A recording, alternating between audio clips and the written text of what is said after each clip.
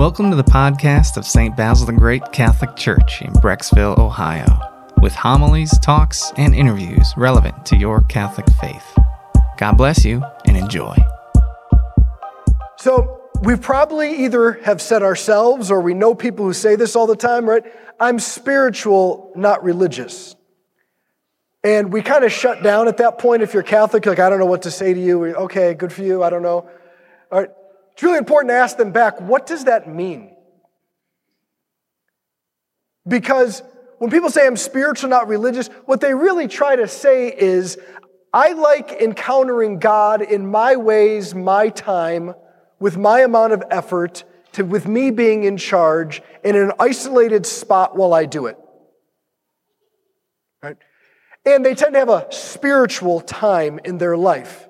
The irony is a lot of these people claim their spiritual time is during yoga when they're with a bunch of people doing something physical, which seems to resemble religion quite a bit. But what I want to say is the Catholic Church, to say you're spiritual, not religious, it makes no sense to us.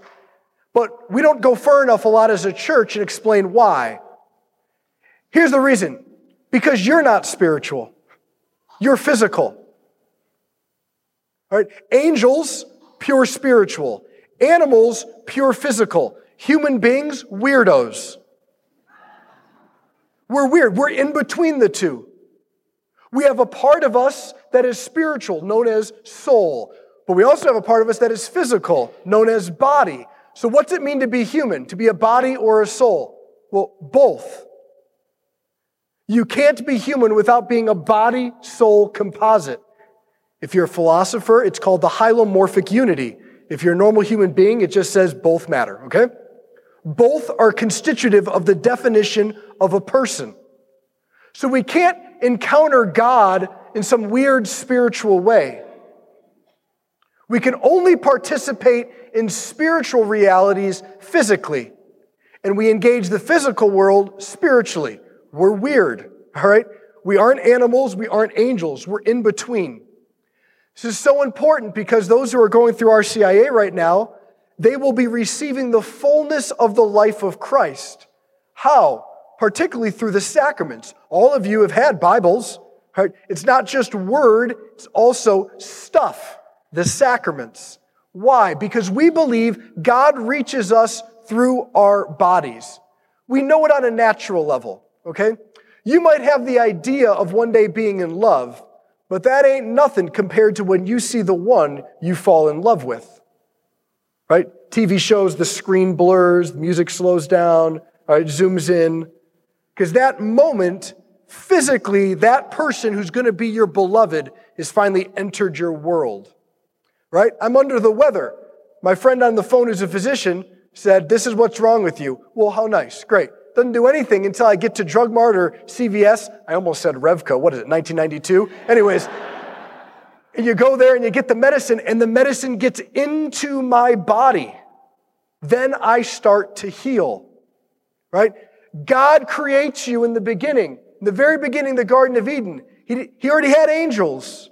When He created men and women, created us male and female and put us in a garden.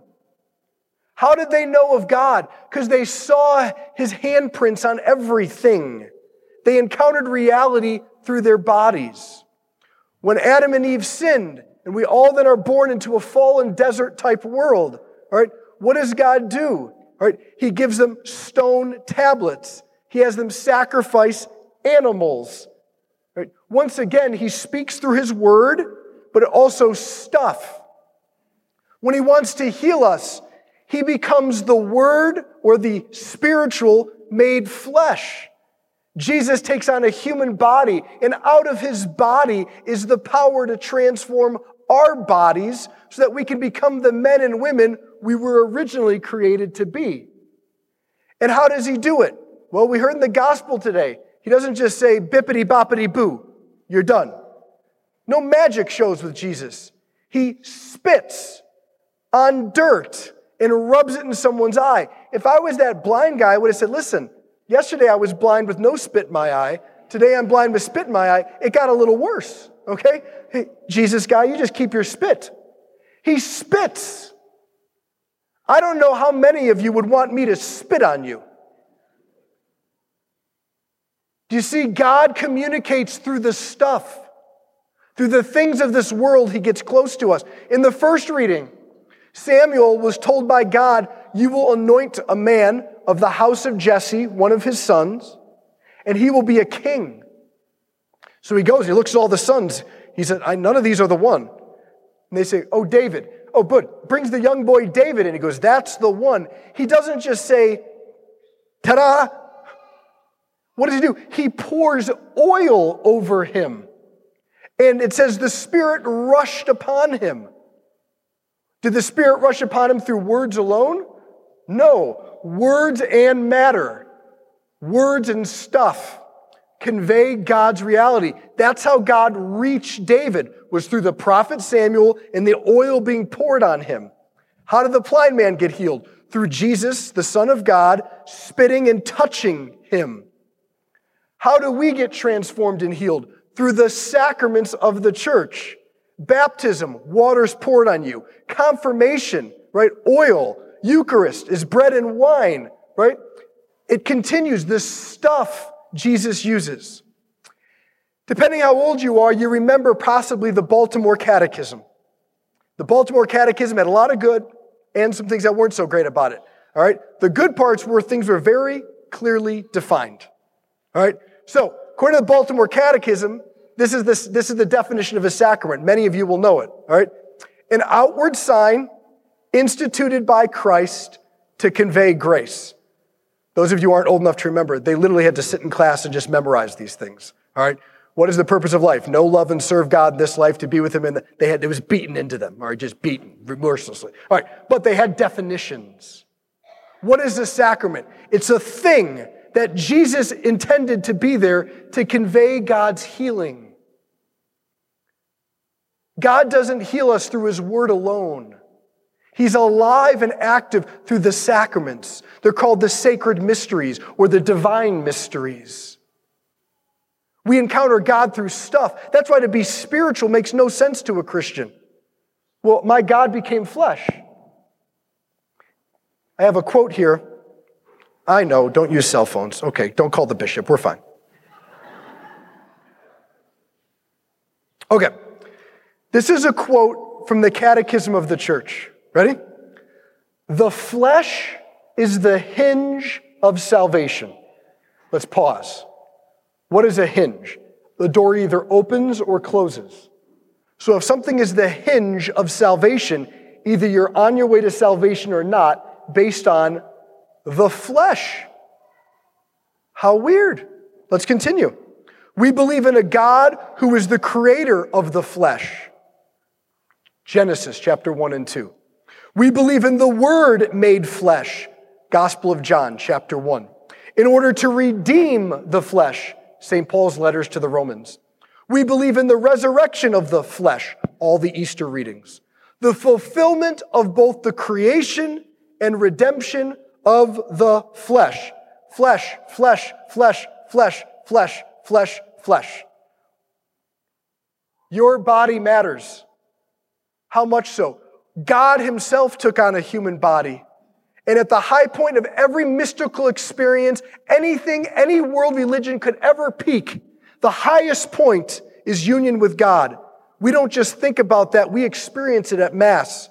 When He says, this is my body given up for you. And the bread is transformed into Jesus, and then we receive the body of Christ to become the body of Christ in the world.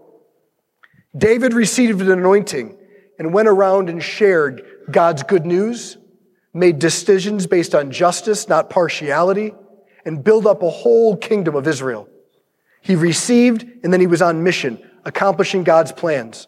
This blind man received the healing of Jesus through spit and clay rubbed in his eyes. He went forth to proclaim who Jesus is and that life gets better with Jesus. How are your lost family and friends? How are your coworkers, the people in school, the people who no longer go to church or believe? How are they going to hear about the power of Jesus? You, not me. You. I preach at one location, 8,700. How will they hear the good news? When you share with them what Christ has done through the reception of the sacraments. You don't need a theology degree. My life was meaningless, now I have hope. I came to work to church full of anxiety. I left with peace. Right? To share the good news is to share how different is your life because of Jesus. The sacraments are the way we encounter God. He heals us so that we can then share the good news so that the loving Father can actually see and reach his sons and daughters at every Mass. Lent was started 2,000 years ago for those who were going to enter the church, all of you. It was not started for all of us. What happened is all of us got jealous and said, can we have a Lent too? And so the church was like, all right, relax. Yeah, you can have it too. But first it was for you. And this time was the last intensive time to realize I'm going to be touched by the living Jesus. The creator of the stars is going to enter my life through the sacraments. And it was a time of intense purification to rid ourselves of distractions, to recognize how much we need help, how much we avoid admitting that we're dependent, how much we are afraid to admit our needs, so that when we can come here and the sacraments touch us, they can make us kings and queens, they can give sight to the blind, they can give joy and peace to the whole world. This Sunday of Lent, we're halfway through. That's why I'm in pink. It means we're close to the end. All right, meant to be joyful. It's supposed to be rose, but close enough, okay? The sacraments, we don't just have words. We're not just spiritual because we're not spiritual. We're physical. God made us this way, and he continues to reach us through our bodies, through the stuff of this world, particularly the sacraments of the church. We hope you enjoyed this audio from our parish. You can find other homilies, talks, and interviews at our website, basilthegreat.org, or by subscribing to this podcast in your favorite app. Just search for St. Basil Catholic Church, Brecksville. St. Basil the Great, pray for us.